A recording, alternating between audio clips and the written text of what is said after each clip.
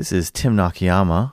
Wait, who? Diablo. With KBOO Community Radio in Portland, Oregon. And this is the first in a series of short radio documentaries that we're doing. What? What? What? No way. That's how many react when they hear these stories for the first time. Okay, I'm here with my Aunt Joni. Hi, I'm Joni Kimoto, Tim's aunt. And when were you born? I was born November 19th, 1938. My aunt was just 3 years old when the U.S. entered World War II, and this is part of our story.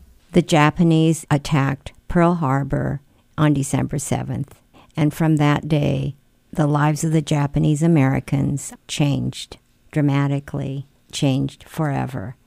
I was just a little girl at that time, but I do remember a few incidents that came from that period. And how did America react and treat its own natural-born citizens that had Japanese ancestry? It was panic. It was fear. The only thing we have to fear is The Japanese.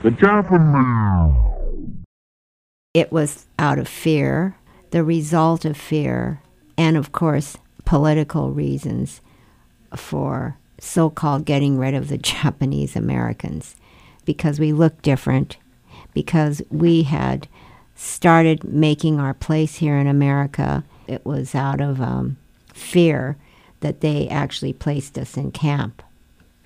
The FBI went to every Japanese American home and they interrogated all of us.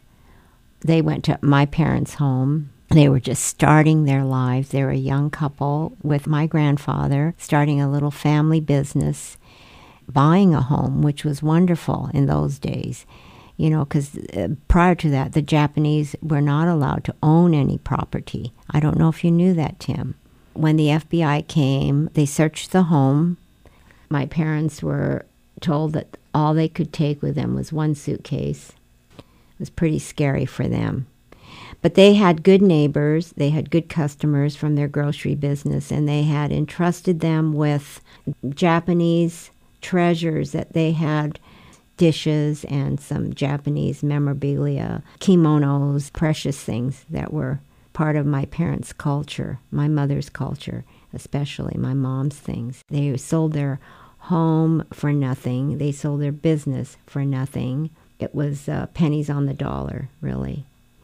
They were gathered and taken to the Portland Livestock Exposition, where animals had just recently been vacated. So that was pretty much the beginning of their lives in early 1942. And thanks for listening. There are more stories to come.